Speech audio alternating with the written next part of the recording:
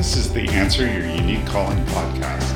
This podcast provides tips, tools, and inspiring stories for creating clarity around your calling, opening your heart to infinite possibilities, and enabling you to have the greatest impact on the world. I'm Julian Crossenhell, a certified spiritual life coach, meditation teacher, human design specialist, and founder of Priests of Inanna.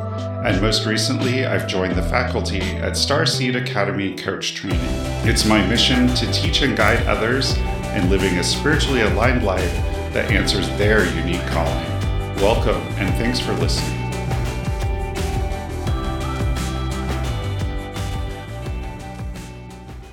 Hi, and welcome to today's episode. Today, I'm really pleased to be talking with a very special guest, Sylvie Perrick. Sylvie is from a small town in Germany and has lived in Los Angeles, California since 1996.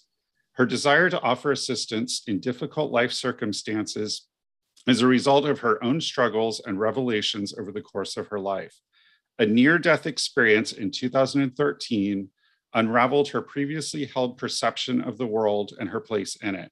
She learned to discover the difference between an egocentric and superficial way of living and a spiritually grounded, compassionate, and empathetic way of being in the world. Breast cancer in 2016 further deepened her search and discovery of the purpose and gift of life and her own place in it. Sylvie holds a master's degree in psychology with a focus on the spiritual mind-body connection from Columbia University, New York City, and is a certified spiritual life coach through the Life Purpose Institute in San Diego, California. And Sylvie has a quote here from Wayne Dwyer: "The greatest joy comes from giving and serving. So replace your habit of focusing exclusively on yourself and what's in it for you. When you make the shift to supporting others in your life without expecting anything in return, you'll think less about what you want and find comfort and joy in the act of giving and serving." It's a beautiful quote. Hi, Sylvie. Welcome to the show. Hi. Hey, Julian. Thanks so much for extending this offer to me. I feel very honored to be part of your podcast. Well, thank you. So, we like to talk about how people discover and sort of answer their unique calling, their spiritual purpose on this show. And so you've taken kind of a long route, and I know we'll talk about it later, but you mentioned a near-death experience. There was a movie that you made, a film that you made, and now you're doing life coaching. So, tell us a little bit about how you kind of got to this place where you've started taking on spiritual life coaching clients. Yeah. So I think, like you said, it was a long, winded road. And I think it truly sometimes, I think it depends on how we come into this world, how far we have already understood awareness and gained awareness in either prior lifetimes or what our basic understanding is. And I think for me growing up, I was completely unaware. I lived a very entitled, egocentric lifestyle that was not about what can I offer, how can I be of service, but rather how can I get more. And that was enabled at home, in romantic relationships, in my career, to the point that it became so much of an ego identity that I didn't know that there even was a different way of being. I sometimes think deep down, everybody potentially knows what is right or wrong, but may just not have any understanding how to even get to what is right. And so that near-death experience, it was a culmination of panic and anxiety around a situation where I felt that hard-built ego attacked. And it culminated in a panic attack on a freeway going 90 miles an hour. And I went into this space of, again, it's hard to explain in words, of just pure peace and light and calm and safety. And I think as I awoke out of it, with the paramedics there, and nothing had happened to me physically, but from that moment on, everything started to unravel. And it was not an easy unraveling. It was a It was a time of intense guilt, of shame, of how I had been. And it ended in a realization, which maybe some of you know the book or the short story of Leo Tolstoy, with the main character Ivan in The Death of Ivan Ilyich. What if my whole life had been wrong? That is a question that he found himself with on his deathbed, and then he died. And for me, after all this unraveling of how I had lived my life and how inauthentic it had been, I found myself also at that crossroads. And there was a time I actually did contemplate no longer remaining in this physical body. But my mom was there. She had flown in from Germany, and she asked me if I knew that God gave me this life as a gift. And so I was willing to entertain the thought of it, but it took years of not just therapy, but reading, intentionally deciding that I wanted to find a way out, and consulting with spiritual teachers, spiritual literature, God, nature, the universe, to then, which to me was such a blessing. And I know it sounds probably weird to many people, but the diagnosis of breast cancer for me was not only a gift of understanding that life is really the biggest gift in itself, the ability to physically be alive, but it was my gift to finally be strong, to finally no longer be entitled, but say, you know what, this was my challenge. Nobody could help me beat it. I had to do it. And so the gift for another opportunity at like Life 2.0, to live authentically and to live in reverence of life, to live gently, to live sincerely. I think now, breast cancer was in 2016, now 6 years into it.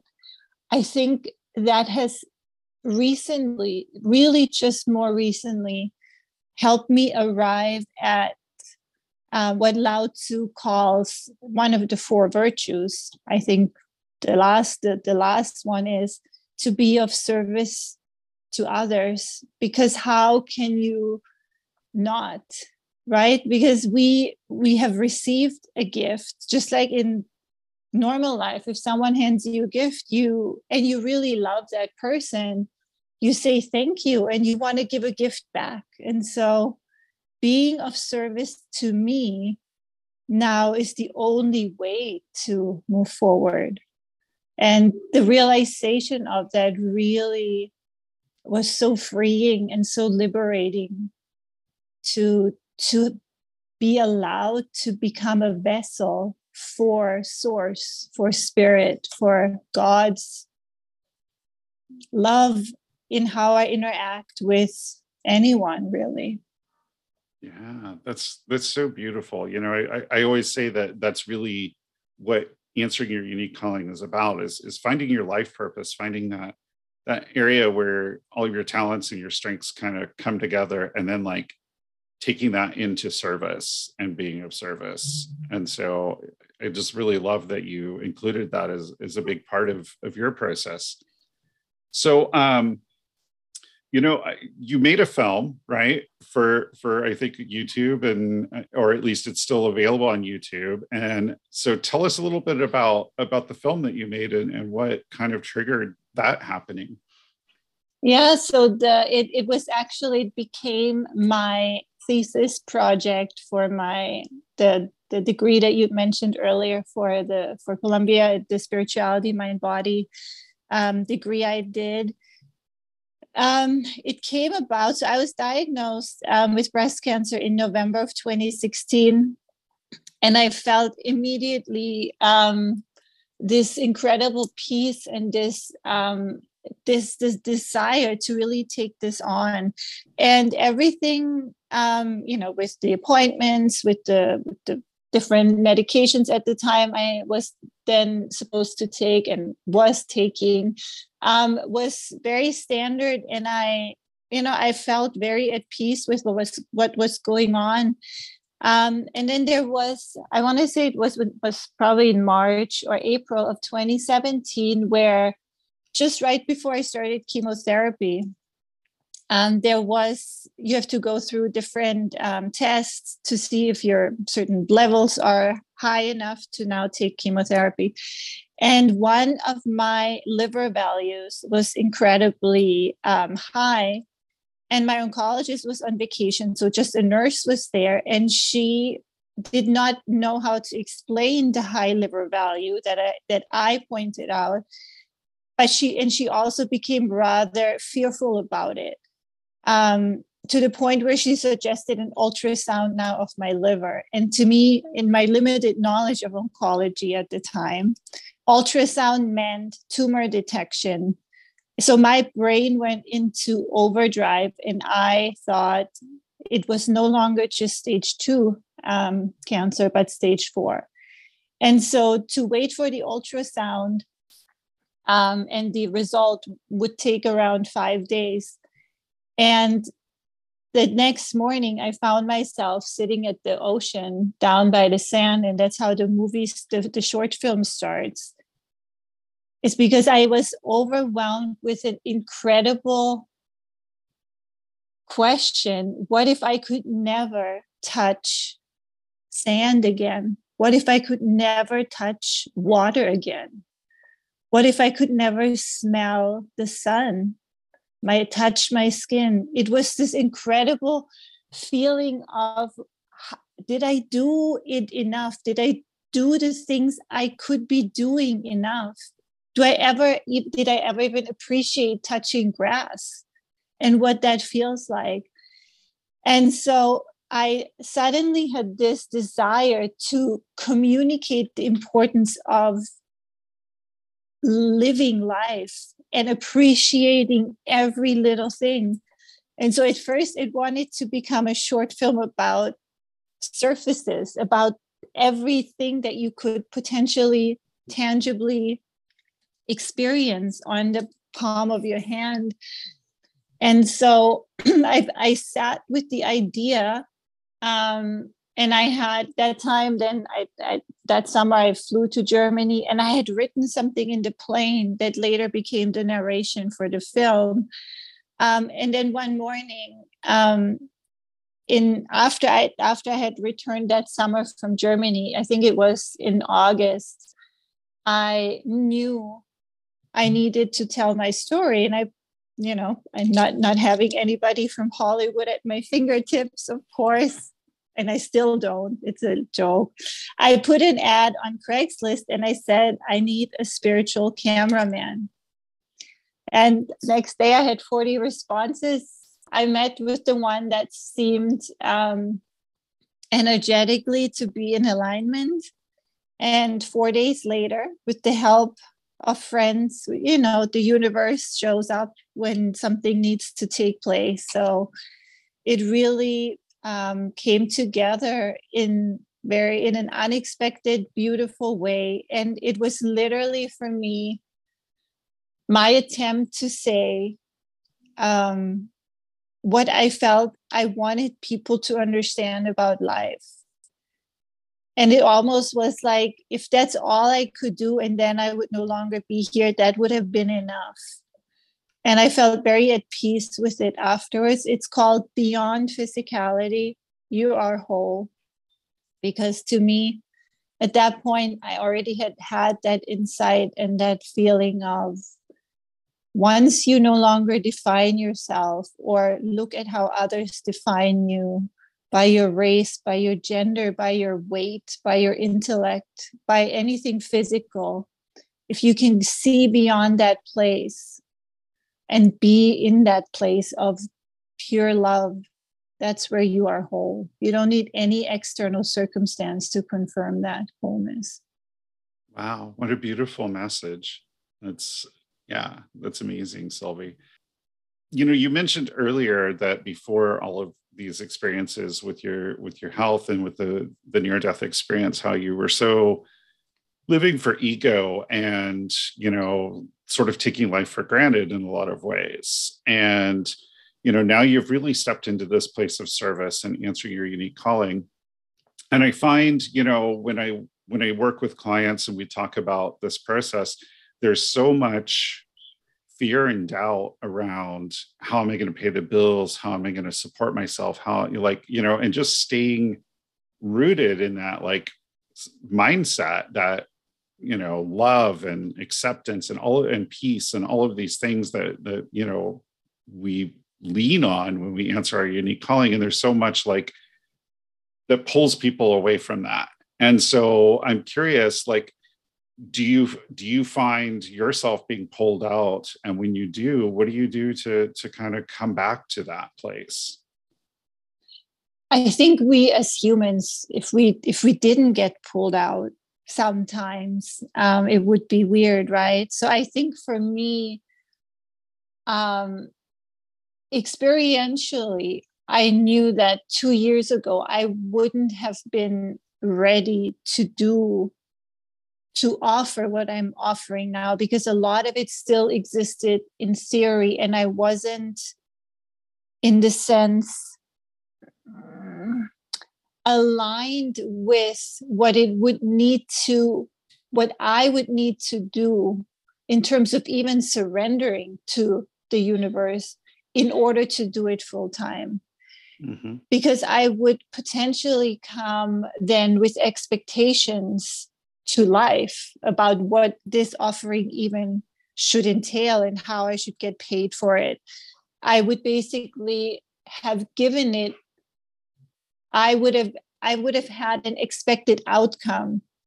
It wouldn't have just been the doing that was satisfactory, but I would have needed, if I do this, this, and this, okay, then I'll do it.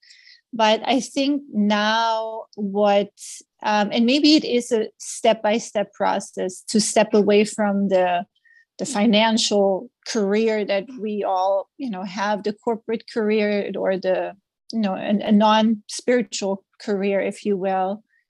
And to gradually see how much in alignment we can be with being in full acceptance of, if nothing comes in return in the immediate, to stay with it, to go with it, to not be attached to outcome, but only to pour ourselves into giving, into the doing, and from that derive the sense of fulfillment that often a corporate job wouldn't even come close to giving us. And, sometimes it might be what I'm currently doing, because I am still working full time, but I have removed to a very large extent my ego from what I try to do when I'm in meetings with people. I try to be of service to everyone that I work with at work. And not so much as I'll do everything you tell me, but rather how can I diffuse this argument in this meeting? How can I shine light on maybe what somebody's too afraid to say? How can I maybe not raise my voice in irritation, even if my ego side would want to? So those are things I think we all can get our toe wet with in trying to practice these the virtues of Lao Tzu in our normal corporate careers, to be in reverence of life, to be sincere, to be gentle with life and with others. And from that, I think naturally then comes an understanding energetically of the others as to who we are and why they might consult us. And so very slowly, ever so slowly, we then realize that we're capable. And then I think the financial element of it, sure, it's important. I'm used to a certain salary, and I know I couldn't the first week of only doing spiritual consulting or spiritual coach, I couldn't make that. But then there might need to be an understanding within me that what I will get from it, though, is much more valuable than financial means. And so that's where I am currently at, to feel out what that would look like. Yeah. So I just want to kind of like highlight a couple of things you said there, because I just think they're really powerful, and I want to kind of call them out for the listeners. First of all, there was that not being attached to the outcome. You just do it out of this sense of love and of service. And of course, when you put that energy into the universe, you're being and vibrating at a different level, and the universe responds back. And of course, money is just energy as well. So that energy will eventually flow. But I really loved what you talked about. I think when people are starting to make that transition, and part-time they're doing this spiritual work, and part-time they're still working their corporate job, they're almost two different people. And what you're really saying is you've got to be the same person, even in that corporate job, that you're being in your spiritual business. And I just think that's really amazing that you called that out, because that's just a beautiful way to view it. And I don't think that's something that occurs to people. And it's harder to make that transition when you're still getting wrapped up in the ego and the office politics and everything else in your day job. And then you're coming out in the evening to be, do your spiritual work. And it creates a place where, Minerva, my mentor, Minerva Maharaj, just recently did a thing where she's talking about consistency. And if you're not manifesting consistency consistently, it's because you're not consistently being in that vibration. And I just think that you really highlighted that there. So thank you for that. So you're doing spiritual coaching now, Sylvie, and I'm curious, like, who are the people that you help? Who would want to work with you, or what kinds of issues would someone have that you would be able to help them with?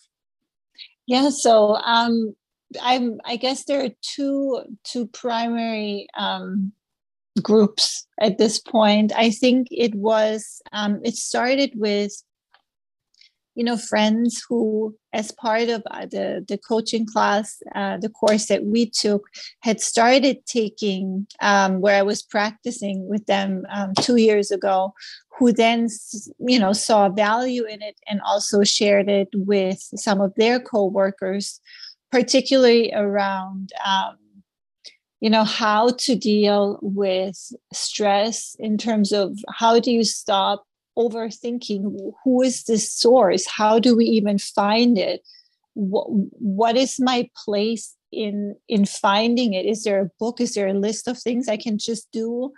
It started with work related stressors that they wanted to get more insight on. And then there's, of course, people that I have been in touch with through previous support groups that I was in for breast cancer, where we have now started, dialogues around, both in groups, but also in one-on-ones around, how can an illness, how can suffering be viewed as a gift? Of course, there needs to be a lot of, space initially after first, you receive the shock, you deal with the immediate elements of what that entails. And then once I think certain things are more settled, you can take a look at what is there a message here? What might that message be? How does this situation fit into the overall narrative of my entire life? And have I maybe not seen things in the past that this is now just a culmination of? So I'm trying to really look at the whole life story and all the elements that may have happened up until now. What were those highs? What were those lows? What were the perceived highs? What were the perceived lows? Because oftentimes we label something a low or something negative, but then when you really look at it, with someone who can help facilitate the looking at, you understand that those lows were actually catalysts. Those were the greatest gifts. And that changes then a little bit the mindset around, oh my gosh, why did life just do this to me? But rather, how can this be now an opportunity for something? So that's kind of those two groups of coaching. Yes. Yeah. So it sounds like it's a lot about like changing that sort of like victimization, like life is dumping on me mindset to, I'm still here and I get to do all this great stuff. And this is an opportunity for me to re-examine my life a little bit and sort of really see what's important. Yes. If someone else listening is in this process of re-examining their life and saying, I want to be of service in some way, but they just don't really like know how to be of service. They haven't really found their thing. What would you tell someone like that? I think it's what we both spoke about just a few moments ago with, if you want to be of service, first, I think, are you, because I wasn't a year ago, are you able right now to embody what that feeling feels like? Because knowing in theory what being of service means is one thing, but it's not until you fully understand vibrationally, energetically, from your heart, what that would feel like, that you can then be successful at doing it. Of course, you can. I'm not saying you can't be successful in just saying, for today, I want to be a good person today. That is already a very basic first step at wanting to be of service. But I think what I do in the mornings nowadays when I wake up, because, with all that's going on in the world, to first establish when I wake up, maybe if I've had a dream, maybe I know the next meeting is in half an hour, to take a moment and to vibrationally realign myself with what it is that I want to feel like. But that I needed to establish first, what is that I want to feel like? And then to establish a discipline around vibrationally starting your day in that mindset. That in itself, I think, isn't just something that just happens. You have to work at it. Being of service requires work on yourself too. And then as you go about your day, even as you're at work and you're in your current work still, continue to embody that. And if you find yourself throughout the day, because that happens quite often, that you're being pulled away from that because maybe you read something on the news or somebody says something at work or you witness something that is making you react in ways that are not in alignment, of course react, of course say what needs to come out, but then make a conscious choice to realign yourself so that you don't lose the mere thing that you're wanting to be of service with, which is your energy and your love and your peace. So I think everybody can practice that.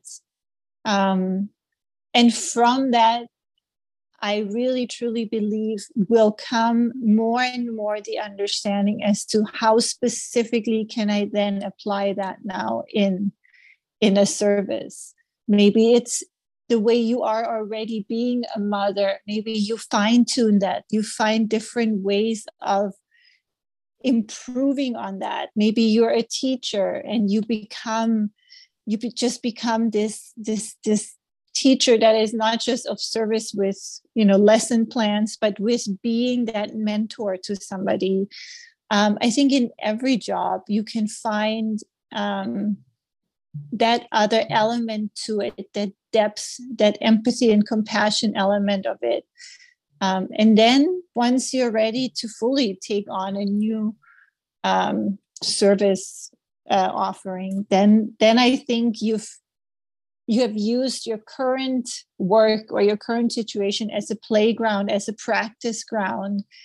And then the other thing is just, I think, a natural evolution. And we should trust the process. We should trust life to guide us to what that might be. Yeah, that's amazing, Sylvie. I don't think I've ever, of all the people that have been on the show and all the people I've talked to, I think you're the first person to sort of say, practice answering your calling and showing up in the right mindset and in the right vibration at your job that you have now. What else would you like to say to our listeners? I think, and I didn't think of that even for myself prior to saying it now a few times. Cultivate discernment. Cultivate what it is that you want your alignment to be like. And then cultivate ways that you remind yourself of that and get back in alignment with that. I think that's a wonderful way for me that I now have started my day with, and do check-ins with myself throughout the day. Don't be afraid of not knowing a purpose, not knowing what your service offering should be, or that you need one and you don't have one, and only enjoy the opportunity to see what life will bring to you as you practice this alignment with what you for yourself really want to feel like and embody. Thank you. That's a beautiful message. So Sylvie, for the listeners that want to get in touch with you or possibly work with you, how can they find you? They can find me on my newly created Instagram. It's just Beyond Physicality, or beyondphysicality.com. That's my website. Great. Thank you so much for being here today. I've really enjoyed catching up and talking to you. Thanks so much, Julian. Yeah. It was an honor to be with you in this half hour.